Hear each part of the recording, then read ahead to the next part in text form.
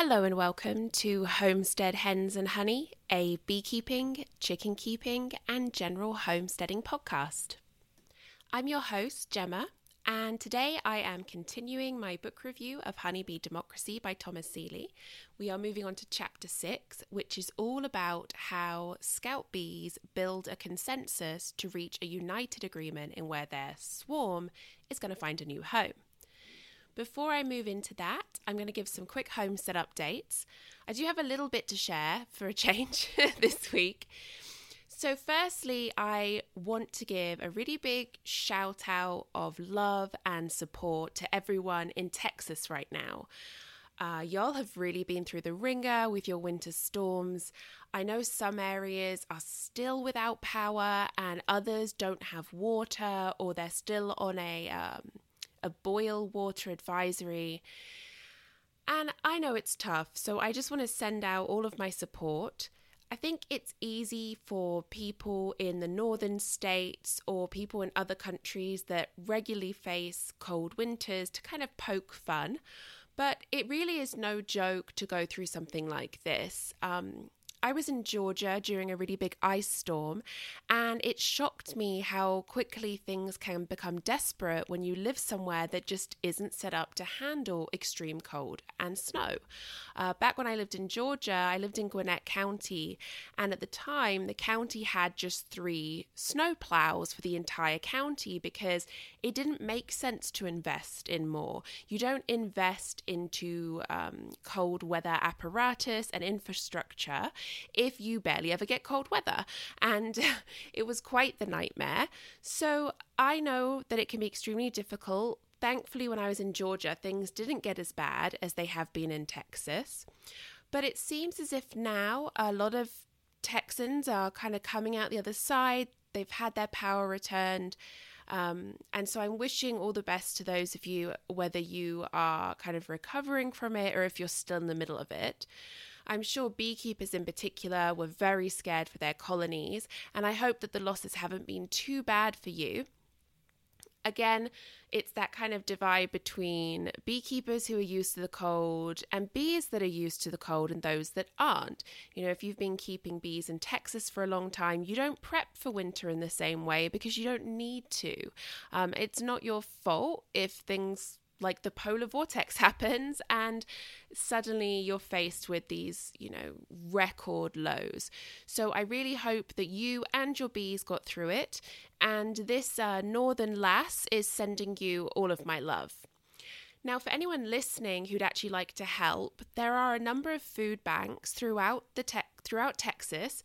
They're all very local. So if you want to help people in a specific area, you can Google it. You'll find some food banks for that area and you can donate. They accept monetary donations, and obviously if you're local, you can drop off food. But if you're not in Texas and you're not sure which area of Texas you should be supporting in terms of the food banks, you can make a general donation through the American Red Cross. I will drop a link into the show description and also on my blog. And the American Red Cross has been setting up warming shelters for those who lost power and needed heat. And I also found an Austin-based pet charity that is helping people throughout Texas connect with volunteers and supplies for their pets that they might be struggling to keep warm during this difficult time. And I will post a link to that website, in particular a blog post which explains what they need and how they have positioned themselves to help. So if you're interested in helping out those in Texas, please look for the links in the episode description.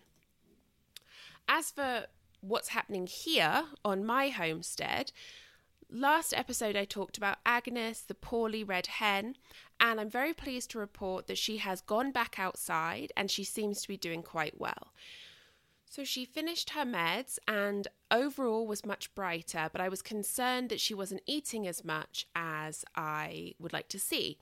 Now, when chickens don't eat very much, you'll notice that their feces has a green colour to it, and this is due to bile that is passing. When a chicken is eating enough food, this bile, the colour is not as strong. The bile is still present, but it's, the other fecal matter kind of mitigates the colour. So I was very concerned about this, and I was trying all kinds of treats that usually work on chickens, including like boiled eggs and mealworms and grubblies and all that kind of stuff, and it wasn't working. So my husband suggested that I try feeding her dubia roaches, which we keep for our lizards, but I do feed the chickens as a treat, and she absolutely loved them. So after a few days of getting 2 feedings of dubia roaches into her, as well as, the regular feed that she was eating a little bit of, her feces returned to a normal colour and consistency. So that was a big win. And then on the 24th, we had a mild day. It was 50 degrees Fahrenheit, but the real feel was more like 42 to 44. But still, this was a good opportunity for me to put her outside. My concern was that if I put her out on a very cold day, the shock of going from my lovely warm house to the very, very cold outside temperatures could kill her. So this mild day was perfect. I waited until the afternoon when it was warmer. And I wanted an easy introduction, so I decided that I would have the chickens out to free range, and I would throw a lot of like scratch and other treats around for them to distract them while I let Agnes rejoin. But what I didn't anticipate was that Agnes was relatively high in the pecking order, so the minute her little feet touched the ground, all she cared about was re-establishing that she was in charge. So she marched right up to the first chicken she saw and started a fight. 2 other chickens quickly ran in to join the fight, which got Pepperjack the rooster involved. He was trying to break the ladies apart.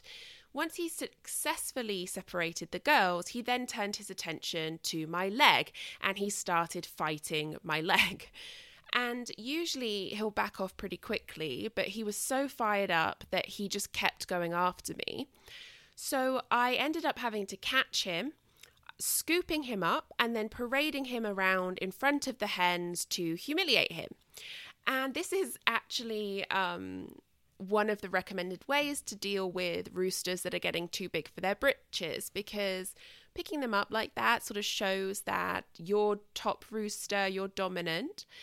And also, I will admit to having not very charitable feelings at the time, and it is entirely possible that while I held him and carried him around, that I might have been heard saying, "Who's in charge now, huh? Huh? Who's in charge now?"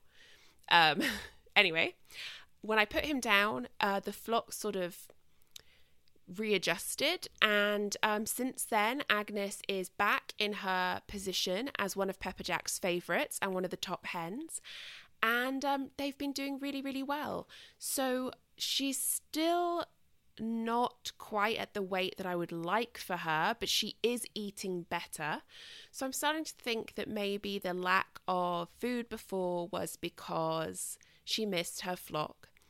The only downside to the time that she spent with me is that now she sees me as a giver of food, which is good, except that if she hears me coming, she'll come right up to the gate and then she'll try and run into the fence part of our yard, which is terrible because that's where my dogs roam, and my dogs are not chicken friendly. So I've had to sort of gently keep her away as much as possible, and I think her following me everywhere continues to upset Pepperjack the rooster because he sees me as getting one of his girls. And I do think that some of his spiciness lately is because of the fact that we are sort of slowly but surely moving into spring, and his hormones are going to start ramping up again, preparing him for his reproductive time. And I can see some evidence of this. Cheddar, the other Jersey giant who he was found with and who is his main girl, has thinning feathers on her back from being mated. So I might need to get her a hen saddle, which is basically a piece of cloth that goes over their back, has little elastic bands that go around their legs, and all it does is it's sort of protecting the skin of her back from his claws when he mates, because the skin is very delicate. So once the feathers have thinned out and the skin has been exposed, the rooster could actually quite badly hurt her unintentionally with his claws when he's mating. And so I see evidence of the mating with Cheddar because she's his favorite. And then now he fights me a lot. And I'm glad he doesn't have spurs, because when he kicks me, so he like jumps up and he uses his feet to like pound as hard as he can against me. He's pretty strong. I do anticipate having some bruises, and I do think that on the very rare occasions that children visit my little farm here, I'm going to have to put him away because he can't be trusted, and I think he could do some damage. And I have to admit, the softy side of me is a little hurt that he doesn't love me, because I absolutely adore him and I really want us to be friends. But if that's not in the cards for us, then I'm just going to have to keep showing him who's boss, and it's not him. So we've had weird weather here. We've had some consistent above freezing days followed by rain. So my garden flooded like it always does, and then it was sort of muddy days for a while. And then we've had freezing temperatures again and random snow flurries. So I don't really know what's going on. I do know that my rain boots have finally sprung a leak at the worst possible time when I'm wading through all this water, but they've seen me for 3 years of extremely diligent service. So Godspeed, adorable chicken-themed boots. I honour your memory by going out and buying an identical pair. Speaking of spring, there are some buds that are poking up through the earth. And my first thought when I saw them was, don't lie to me, girls. Do not lie to me. Is spring on the way? Is it? Please, please say it is. So hopefully I will be reporting very soon that spring is officially here and our temps are warm and things are growing and I can start getting back into the garden. Now, some hive updates. On the mild days, we had quite a few bees doing their cleansing flights, and I found bee poop on or near the hive. And for new beekeepers, it's a good idea to keep an eye out for bee poop.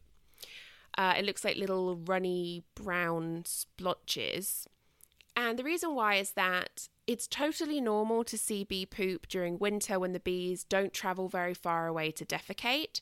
But you want to keep an eye on it, because if there's a lot of it all over your hive, particularly around where they are entering and exiting, this can be a sign of something called eczema, which is a fungus that causes diarrhea in bees, and it is very contagious. It's passed from feces to basically mouth. So as the bees encounter the poo and then groom themselves, they inadvertently infect themselves with the fungus.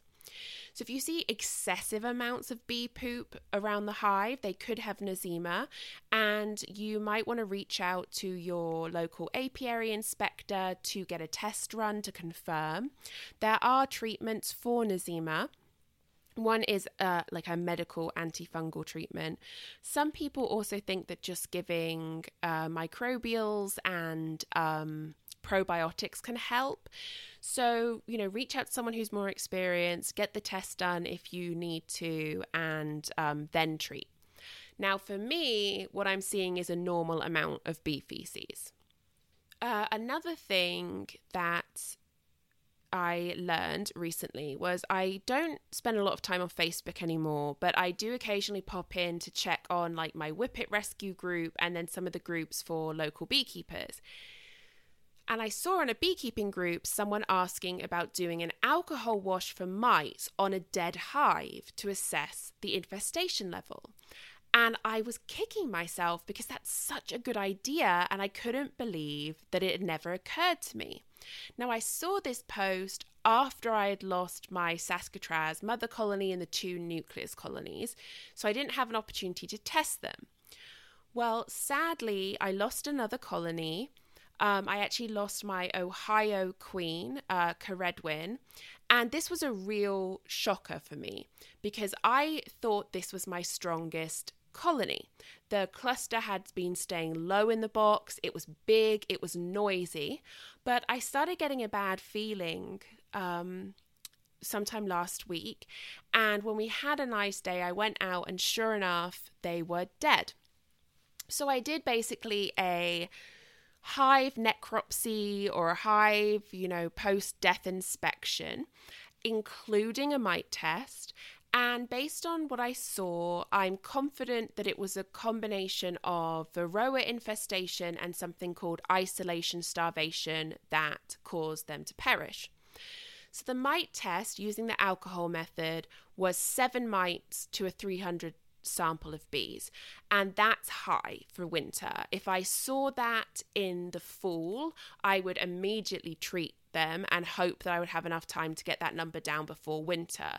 So considering that there's no brood during winter for the mites to be reproducing in, that's a high level. Now on top of that is isolation starvation, and this is basically when it's so cold that the bees can't break cluster even a tiny amount. So the outer bees on the mantle of the cluster can't even walk like an inch away to get food. So I found them in the bottom box and they were just 1 or 2 frames away from food, but that's like saying they were a mile away because it was just too cold and they were too weak to go and get it. So I'm absolutely gutted by this loss. I really loved that queen. I loved everything about the genetics. She had previously overwintered really well. She'd come out strong. She had a beautiful brood pattern. She just was an absolute champ. Never threatened to swarm. All the kind of stuff that you want. So I'm really sad that I lost those genetics. But one of the things I decided to do is I ordered a nucleus colony from a local beekeeper, one of my previous teachers, and she's actually the person who gave me that Ohio queen. And when you order a nuke from her, you have 2 options. You can get an overwintered Ohio queen or a queen that came from Georgia. So I ordered the Ohio genetic queen, and I am excited to see how that nucleus colony does for me. So this loss means that I'm down to just 2 colonies. Queen Marker, my southern US queen, who I got in one of my very first nucleus colonies, which means she'll be 3 years old this year. So if she actually survives, I'll be keeping an eye on how she's doing, because 3 is arguably getting up there in queen years. And then my other surviving colony is my Saskatraz daughter colony. They actually seem to be the stronger. They have a larger cluster. They're more active. I'm a bit worried that Queen Marker and her girls are weak.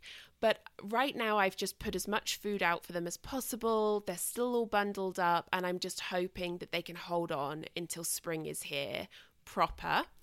In the meantime, I just placed a huge supply order for things like supplemental feeds, oxalic acid, Formic Pro. I picked up a new nuke box, a fume pad, just stuff like that. It really reminds me again that beekeeping is not a cheap hobby. And I also realized I have a ton of frames and boxes that are just taking up space in my laundry/honey room. So I need to curb buying more. But I think I went a bit nuts last year buying all those boxes and frames, but at least I have them. So hopefully if spring goes well, I can do lots of splits and nucleus colonies and try and build up my colonies a little bit more. So watch this space. All right, let's move on to chapter 6 of Honeybee Democracy, and it is called Building a Consensus. And as with all of the chapters, it opens with a quote, and this one is from the Society of Friends, the Book of Disciples, which was printed originally in 1934. We depreciate division in our meetings and divisive unanimity. It is the unity of common fellowship, we believe, that we shall most surely learn of the will of God. Looking back at what we have discussed so far during this review of Honeybee Democracy, what we've seen is that what normally arises from a swarm's division-making process, We see that it's a dissent-free decision and that it is honestly amazing if you really think about the sheer mechanics of such a feat in the kind of societal structure that we're looking at here. Now, this chapter examines exactly how the bees reach this unanimous decision. Honeybees practice a kind of democracy called unitary democracy, and this involves individuals with shared interests and preferences. And the opposite of this, something that we as humans practice, is adversary democracy, where groups of individuals with conflicting interests try and reach an agreement. We learned in the previous chapter about Martin Lindauer's balcony swarm, which failed to reach a consensus and attempted to fly off when 2 sites were still being advertised. As a result, the swarm was divided, faced confusion in the air, and ultimately lost their queen, causing the entire enterprise to completely fail. We can see then how important it is that a swarm's scouts are in agreement before flying to their new home. When considering exactly how this consensus is reached, Seeley asks 2 key questions. What causes the support of scout bees for the best site to grow throughout the debate? And what causes the support of scout bees for the poorer sites to fade during the debate? So the first section of this chapter is called Lively versus Lackluster Dances. Let's consider what we know about swarms so far. We know that a swarm consists of approximately 10,000 bees and that a few hundred of these bees will operate as nest scouts. We can also assume that there are dozens of potential nest sites that are worthy of consideration, and that each site is originally discovered by just one scout bee. This means that of the hundreds of scout bees in a swarm, just a few dozen are the discoverers of new sites, while the rest are recruited for support of a particular location. Of those first recruited, these bees will examine the site advertised and then they'll dance for it upon returning to the swarm should they have found it satisfactory. Thus, a swarm's democratic choice of a new home is an election process.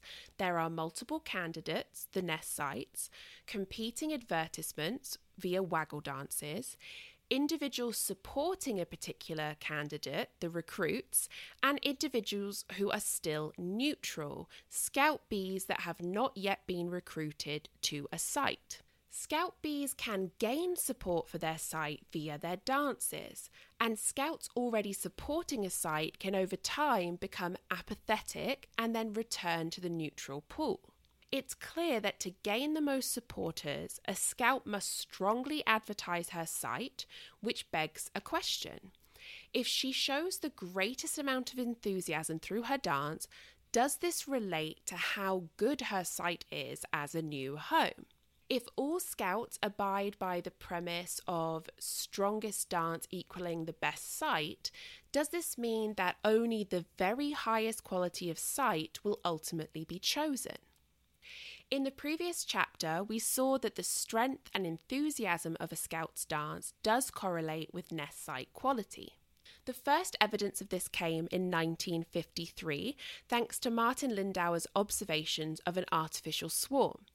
He had set up 2 empty wooden hives 75 metres or 250 feet from his artificial swarm, the scouts of which discovered both boxes during the first day of placement. The initial dances for these boxes were not very enthusiastic, but slowly more bees came to examine the hives, until Lindauer had a total of 30 dancers for both hives. On the second day of observation, Lindauer spotted an exceptionally enthusiastic dancer on the swarm and realised that she was advertising for a location other than the wooden hives he'd provided. He was able to ascertain the nest site she danced for, which was an underground cavity beneath a tree stump in the corner of a woodlot. The site was protected from wind due to thick shrubbery, had a small entrance of just 3 centimetres or 1.2 inches in diameter, and the cavity was approximately 30 litres or 27 quarts in volume.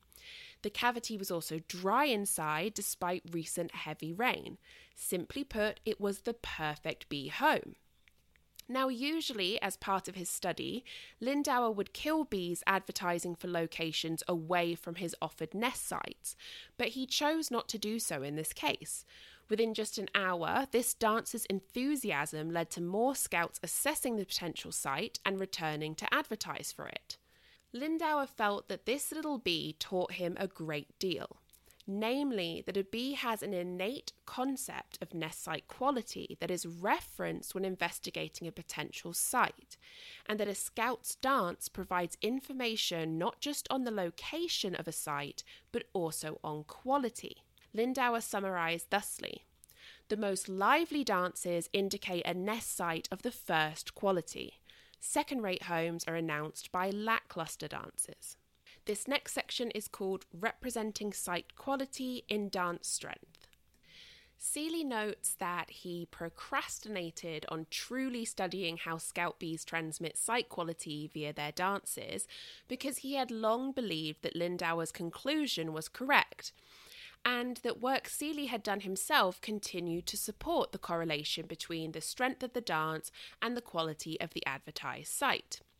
In the previous chapter, we saw how the scout bees of Appledore Island danced more strongly for the better home site, and also we covered a little of the work that Seeley had done observing the strength and duration of a bee's dance when advertising a bountiful forage site. We learned how the richer the nectar source, the stronger would be the waggle dance.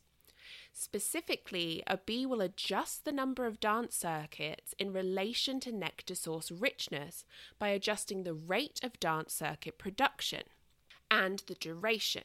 So the total number of dance circuits produced is the product of rate and duration. So if you wrote this down, it would be C equals R times D. Rich nectar sources elicit a higher R, which is the rate, and a longer D, which is the duration, just as Lindauer noted the faint-hearted dances for inferior nest sites, while superior sites solicited with a lively and long-lasting dance. By 2007, Seeley knew that he needed to get solid, quantitative data about how nest scouts transmit nest site quality through their dances. Seeley would return to Appledore Island for this study with two collaborators, Marielle Newsom, an undergraduate at Cornell with beekeeping experience, who was about to start her graduate studies in insect behaviour, and Kirk Vischer, a behavioural biologist from the University of California, Riverside, and a long-time collaborator of Seeley since their days as students at Harvard. The plan was to place an artificial swarm at the centre of Appledore Island with two nest boxes set 250 metres or 820 feet away from it at 40 metres or 130 feet apart from one another so that the boxes could be discovered almost simultaneously. One of the nest boxes was high quality at 40 litres in volume, while the other was medium quality at 15 litres in volume. The first 5 to 7 scout bees at each box would be logged and then recorded back at the swarm to capture their dances, allowing the investigators to assess the strength of it. Video analysis would show the precise time each scout danced, as well as how many dance circuits she produced. Initially, Seeley was concerned that they would need to laboriously label every single bee of the swarm, as there was just no way to predict which of the thousands of bees would first appear at the boxes. Thankfully, they were saved from this by an ingenious idea of Kirk Vischer's. He had discovered a way to apply individually identifying paint marks to a scout without causing her distress and therefore affecting her behaviour. Using a small insect nest, they could gently capture the scout as she exited the nest box she'd been investigating. They could then mark her with paint and then release her in the exact spot where she had been captured. And this seemed to be the key to keeping the bee calm because she would just fly off as if nothing had occurred. Seeley and his collaborators ended up performing 7 trials of this experiment over most of the month of July and succeeded in capturing how 41 and 37 scouts advertised for the 40-litre and 15-litre nest respectively. Scout bees reported on their sites for just a few hours, and an individual bee's report was often spread over multiple trips back and forth between the swarm and the nest site. Looking at one scout bee's behaviour, named Red for her paint colour, Seeley reports that she discovered the 40-litre box at 9:33 a.m. She spent 10 minutes inspecting it inside and out, and then flew to the swarm cluster to announce her discovery. Her first wiggle dance lasted for 6 minutes and 162 dance circuits. She was sighted again at the nest box at 10 a.m. and spent another 10 minutes there before returning to the swarm, although this time she didn't dance.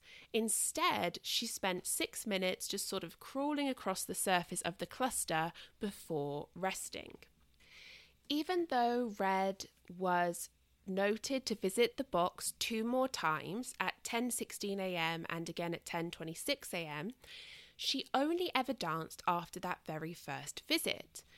And in fact, after 10:30 a.m., she stopped visiting the site altogether. So despite her initial enthusiastic dancing, Red appeared to have lost interest in visiting and then dancing for her site. Based on the record of 10 other scout bees in this study, Red's behaviour is typical. Each bee made an initial inspection lasting 5 to 35 minutes, returned to the swarm to advertise the site via her waggle dance, and then she would revisit and return, whereupon she might dance again or she might just settle in to rest. Going back and forth between the site and the swarm was seen consistently, and usually lasted for an hour or so before the scout appeared to lose interest in advertising and even visiting the site. The main finding from this study, though, was the strong difference in dance circuits performed for the high-quality 40-litre site and the medium-quality 15-litre site. Although great variation was seen, the average dance circuit per bee was higher for scouts of the 40-litre box versus those for the 15. So for the 40-litre box, we had an average of 89 circuits versus 29 circuits per bee. It seemed that the scout could tell the quality of the site upon her very first visit. Upon returning to the swarm cluster after her initial visit, 76% or 31 of the 41 scouts recorded for the 40-litre box advertised it with dance, whereas only 43% or 16 of 37 scouts from the 15-litre box did the same. Initially, Seeley and his collaborators were surprised by the great variation seen, although it became clear that when counting and averaging the dances, one could see that a high-quality site elicits a dance with more circuits, meaning that even though site reporting quality at an individual level varied, there was a clear swarm-level reporting of site quality. For instance, a single scout from a better site does not always advertise with more enthusiasm than a single scout from an inferior site. But if you were to look at the dances of 6 bees from each site, you can see that the number of dance circuits for the 40-litre box is greater than that of the 15-litre box 100% of the time. Although swarm-level reporting results in selection of the superior site, early in the process of discovery, there is a greater chance of error due to individual reporting. For instance, if a scout bee fails to advertise a high-quality site, it will be overlooked by the swarm unless another scout just happens to discover and report it, which is quite low in probability. It's very unlikely that that will happen. A solution would be for each scout bee to consistently report on a site discovery, and it does appear that bees do this overall. During the experiment, Seeley and his collaborators found that the 2 scouts that first discover the nest boxes almost always, 86% of the time, reported to the swarm. In contrast, scouts who come to the boxes later, so the recruited scouts, were less likely to report. They would report 55% of the time. This discovery led to even more questions, such as what prompts the initial scout to dance so strongly? Is it the inspection of the location for the first time that triggers this kind of response? For now, Seeley states that this is sadly unknown. Looking at the percentages mentioned previously, we can see that this process of reporting new sites to the swarm is not exactly foolproof, and we saw in the previous chapter's discussion of the best of 5 choice test how one swarm chose a mediocre site due to 2 scout bees failing to report on the discovery of the superior site for reasons that are unknown. An additional fascinating discovery from their study was the fact that each of the marked scouts visited just one of the 2 nest boxes, despite how closely the boxes were positioned to one another. This seems to support Lindauer's theory that scout bees have an innate scale of nest site quality. She does not estimate quality through comparison to other sites. So instead of looking at both sites and judging one versus another, when a bee arrives at a site, something is giving her an idea of what makes it high quality. Even though the scout bees did not visit both sites, scouts for the 40-litre box always danced more strongly, indicating that they do have some kind of innate knowledge of what makes a good nest site. Similar site assessment is seen in foragers. So a new forager with no previous experience outside of the hive spontaneously prefers objects with complex shapes, certain specific colours and odours, and all of these things appear to steer her towards flowers. To quote Seeley, "I should emphasise that almost certainly a scout bee does not consciously think through her evaluation of a site. Instead, she probably does so unconsciously, with her nervous system integrating various sensory inputs relating to cavity size, entrance height, and the like, and generating within her a sense of the site's overall goodness.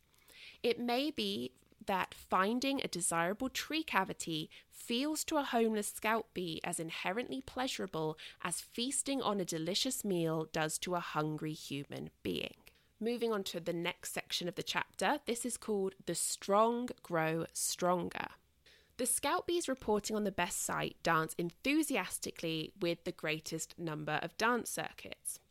Back in chapter 4, we saw during one experiment that a site titled G emerged as the winner of one swarm's chosen home. The bees dancing for this site produced the greater number of dance circuits consistently. Even when fierce debate ranged between sites A, B, D, and G, the average number of circuits per bee showed that site G received the greater number. So site A had 59, B 29, D 42, and G 74. The following morning of this particular study, when the sites reported were narrowed down to just B and G, the average number of dance circuits remained high for G at 42 compared to just 16 for B. To quote Seeley, "Because the best site stimulates its supporters to dance the most strongly, its supporters have the highest per capita success in converting neutral scouts into additional supporters. New supporters will in turn dance strongly, and this recruits yet more dancers until eventually one group has overwhelmed all others with the number of dancers and support." So let's look at an example of how this process works for a situation of 2 sites that differ in quality. The high-quality site stimulates supporters to advertise with an average of 90 dance circuits compared to an average of just 30 dance circuits from supporters of the inferior site.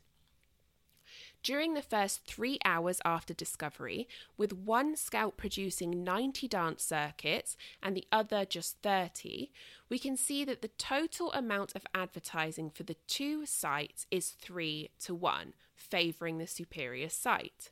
Assuming that 8 neutral scouts are recruited to the two sites, this means there will be 6 new scouts supporting the high quality site and just 2 supporting the lesser quality site. Over the next 3 hours, the high quality site will lead to a total of 540 dance circuits, so 6 Bs times 90 dance circuits per B equals 540, while the lower quality site will produce just 60 dance circuits, 2 Bs times 30 circuits. So now the level of advertising, or the force of persuasion, has gone from 3-1 to 9-1.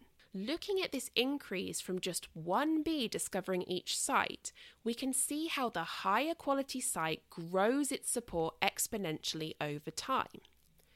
Seeley points out that the neutral bees who are recruited do not monitor the multiple advertisements and then rule out the weaker ones. Instead, they appear to randomly pick up a dance after encountering it on the swarm cluster. This was witnessed during an experiment conducted by Kirk Fisher and Scott Kamazoo, who is a physician, photographer, and fellow bee fanatic. In December 1995, in the desert east of Indio, California, where natural nest sites for bees are scarce, the 2 men set up artificial swarms and 2 nest boxes. They labelled each scout bee that danced for a site with individual ID markers, and then they recorded all of their dancing throughout the full decision-making process of the swarm. The 2 men wanted to learn more about the process of those bees that followed or were recruited into a dance. Did these recruits visit both sites to compare? They did not. Instead, they saw that the dancers who became dance followers did so purely in proportion to the amount of dancing for the 2 boxes. Simply put, they were choosing at random. So how does this lead to the stronger site winning if a bee could randomly select for any advertised site? Well, we know that a good site will reach a point with more dancers, and that increases the chance of other bees choosing that dance. Recall that we have the discovery scouts who find the site and then recruit others, and these additional recruits will inspect the site for themselves and then return to dance for it if they found it high enough in quality. If it is a high quality site, more bees will dance and for longer, and so for more of the neutral scouts will have the chance to come upon these dances, join in, and thus increase the overall number of support, which increases the chance of this site selection. But complete agreement involves not just one site dominating, but also for any competing sites to eventually fade and then cease altogether. And we will learn about how support for these sites ends in the next section, which is aptly entitled The Expiration of Dissent. In order to come to a complete agreement, the debate must end, and this means that supporters of inferior sites must either switch their support to a more popular site or simply stop supporting altogether. We've seen so far that scouts supporting a losing site will eventually stop doing so, but we have yet to learn about the mechanism of this key aspect of the process. In the 1950s, Martin Lindauer recognised the importance of this dance cessation, but he struggled to quantify it. He favoured the idea that a scout ceases her support for one site when she learns about a superior one. And this is called the compare and convert hypothesis, which posits that a scout compares her first dance force site with a new site and then converts her allegiance should she find it superior. But despite this hypothesis, Lindauer noticed behaviour that seemed to go against it. For instance, he observed a scout bee start dancing for a new location without ever leaving the cluster to inspect it. She was simply picking up the dance from the other dancers. So why would she switch from a site she had seen herself to one that she had not inspected? Seeley calls this the retire and rest hypothesis. A bee does not compare her old site to a new one and does not convert to a new site. She merely loses motivation for her own site and becomes quiet and still upon the cluster. Comparing these hypotheses, Seeley notes their different predictions about when a scout bee will stop supporting one site to when she follows a dance for another. The compare and convert hypothesis predicts that a bee will cease dancing for her site only after following a dance for another site, which she then inspects and returns to dance for if it is found superior. The retire and rest hypothesis predicts that a bee will stop dancing for a site even before she has followed a dance for another. To test these different predictions, Seeley set up swarms one at a time and labelled with paint the first few dancers that arrived on each swarm. He would then observe them consistently to note when they started dancing, when they stopped, and when, if at all, they followed the dances of others. Seeley had seen previously that the first few dancers on a swarm tend to advertise losing sites, so he focused on these as they had the best chance of demonstrating cessation or converting behaviours. He decided to limit himself to labelling 4 to 8 scout bees for each swarm, and so he would need to repeat the experiment with multiple swarms in order to collect sufficient data. In total, Seeley watched 37 scout bees in 6 swarms, which totalled 66 hours of observation. As he had predicted, 84% of the scouts initially reported on sites that were eventually rejected, with just 16% dancing for a site that was ultimately chosen. 27 of 31 bees stopped advertising their site before the swarm's decision-making process had concluded, with the 4 remaining scouts appearing close to cessation based on how weak their dances had become. So, did those 27 scout bees stop dancing before or after following dances for another site? Of those 27 scout bees, 26 or 96% of them stopped dancing before following a dance for another site, with just 1 bee, which comes to 4%, ceasing to dance after following another dance. These results invalidate the compare and convert hypothesis and support the retire and rest hypothesis. But what causes a dancer of a losing site to stop dancing? One possibility is that bees have an internal neurophysiological process that causes eventual loss of motivation. This makes sense if we consider that the eventual fading of interest in a specific site fosters consensus building, as it prevents stubborn holdouts, which could lead to an end of the debate with no solution found. Potential support of this theory was seen by Seeley during the aforementioned experiment. Of the 37 scout bees observed, each bee reduced the strength of her dance over time spent going back and forth between the site and the swarm. Looking at 3 examples, scouts labelled red, pink and orange, we can see that their dance circuits per trip dramatically reduced over time, with red actually going from 49 dance circuits to 0, while pink and orange had more gradual declines. Pink went from 74 circuits to 31 and then to 0, and then orange went from 87 to 60 to 56 to 10 and then 0.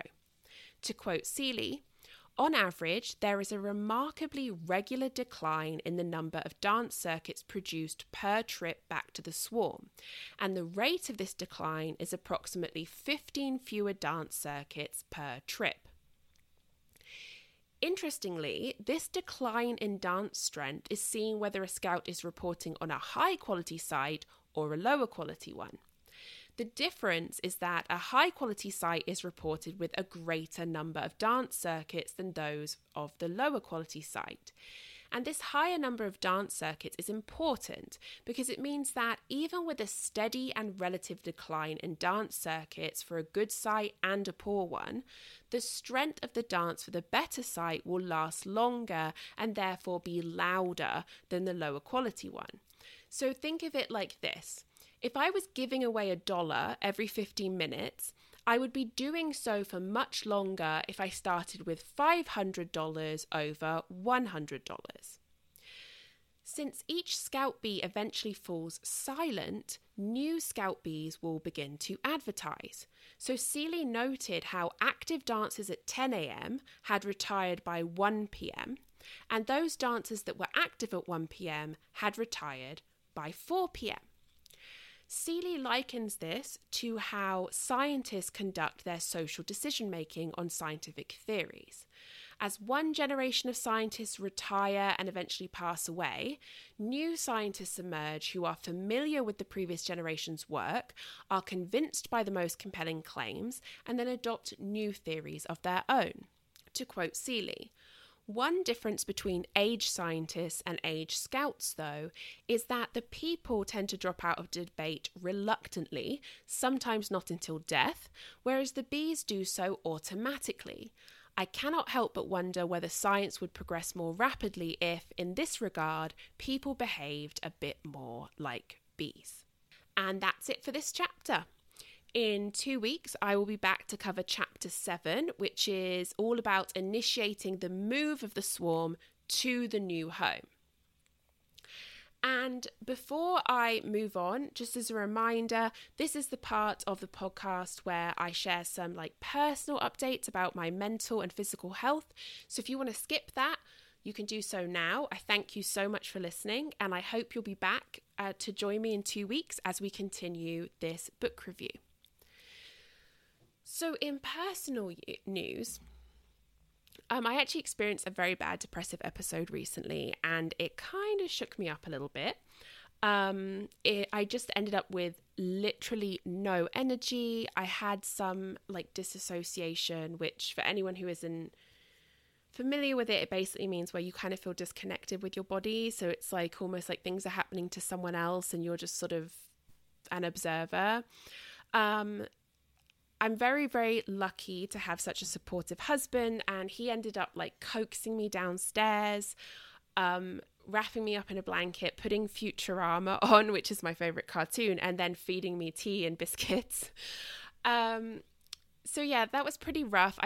I'm on the upswing though, so I'm not back to normal, but I'm definitely better than I was. I do have an upcoming psych appointment to discuss potentially a med adjustment or a change or adding something. I think as much as I've been happy on this medication, I think it's not quite working as well as I thought it was. I also realized that I haven't been diligent about using my light therapy lamp. So now I am making sure I do that twice a day, first thing in the morning with breakfast and then sort of midday for a boost. My appetite has been all over the place, and this is kind of a newer symptom for me with depression. So I either don't want to eat at all or I'm just ravenously hungry all the time. So I'm trying to put myself on a schedule. So I'm definitely one of those people who if I'm not hungry, I don't eat. It just doesn't, why would I, right? And then if I am hungry, I will. But I think right now that actually hasn't been working for me. So if I wake up and I'm not super hungry, I'll still make myself have something, even if it's just a piece of toast. During the day, if I'm not hungry, an apple's better than nothing, That said, I did make another carrot cake because baking is really helping me feel better right now, and having delicious treats is a good payoff. I really like freezing most of it so that I have slices of delicious cake available when I want it, but not just constantly sitting there tempting me. I've also been backing off from coffee and alcohol, and I'm just trying to focus on tea. So I was kind of worried that maybe the coffee was overstimulating and that maybe the alcohol in the evenings was interfering with my antidepressant. You're not technically supposed to drink alcohol and a number of antidepressants. I've never found it to be a problem because I'm not a heavy drinker, but I think for right now, it's probably a good idea to back off from that a bit. And I've also sort of eased up a little bit on my rule about how often I have to exercise, because I think I might have pushed myself too hard without realizing it. And I'm trying to listen a bit more about when to rest. But it's hard when you have depression. I'm sure people are familiar with this, is that, depression can often make you feel exhausted all the time. And so sometimes you have to make yourself exercise to try and actually get that energy back, because it's good for you. It releases endorphins, and it's hard for me sometimes to know, what is just exhaustion from depression and what's me being exhausted because something's actually going on and I need to rest. So yeah, I just wanted to share that. It's actually really, really difficult for me to talk about it. For me, depression comes with a lot of negative thoughts. So when I'm down, I'll have thoughts like I'm a failure, I'm a broken person, I'm useless, there's no point to doing anything. And it can kind of swallow me up. And there's also a sense of shame there. If I did something to cause it, or I didn't do something that also caused it. But I want to share because I'm kind of hoping that if I'm honest about this, it breaks down barriers that can make anyone feel like they can't talk about it or they can't ask for help. And also because, this is a part of my life and it does affect the things that I do here on the homestead, which is what I'm sharing with you. So, I just want to be upfront, and I know that some of my listeners are facing similar struggles or, worse struggles. And I just want you to know that you're not alone and that other people are working through the same things. So, yep, things are a bit tough right now, but I'm kind of clawing my way back and I'm working on it. And I'm very, very fortunate that I have such a good support system. So no one needs to worry about me. I'm being taken care of. And I really hope that everyone listening is getting on okay. I think this is the point of the year when it can be especially difficult. Spring is right around the horizon and we're all desperate for it to get here, but we're still stuck in winter mode, and it can be very demoralizing. And then obviously, 2020 was a rough year for a lot of people with the pandemic, and a lot of us still can't interact with our loved ones, and that's difficult. So I hope if you're listening that you're okay, that you're doing well, that you have a support system, that there's someone you can reach out to if you need help. So other than that, that is all of my news for this episode. Thanks so much for tuning in. I'm looking forward to covering Chapter 7 next week, and then we're getting very close to the end now, so we're almost done with this. And once I've finished with Honeybee Democracy, I am thinking about doing some general book recommendations. I've been reading and rereading some sort of memoirs on people who started their own farms or got into beekeeping or homesteading, and I wanted to recommend some of those. And then I will be moving on to top bar beekeeping, because I need to start studying that in preparation for when I get mine set up. And so I will be sharing what I learn. So until I get a chance to talk to you all again, stay warm, stay safe, and as always, hug your hens and then wash your hands. Take care. Bye.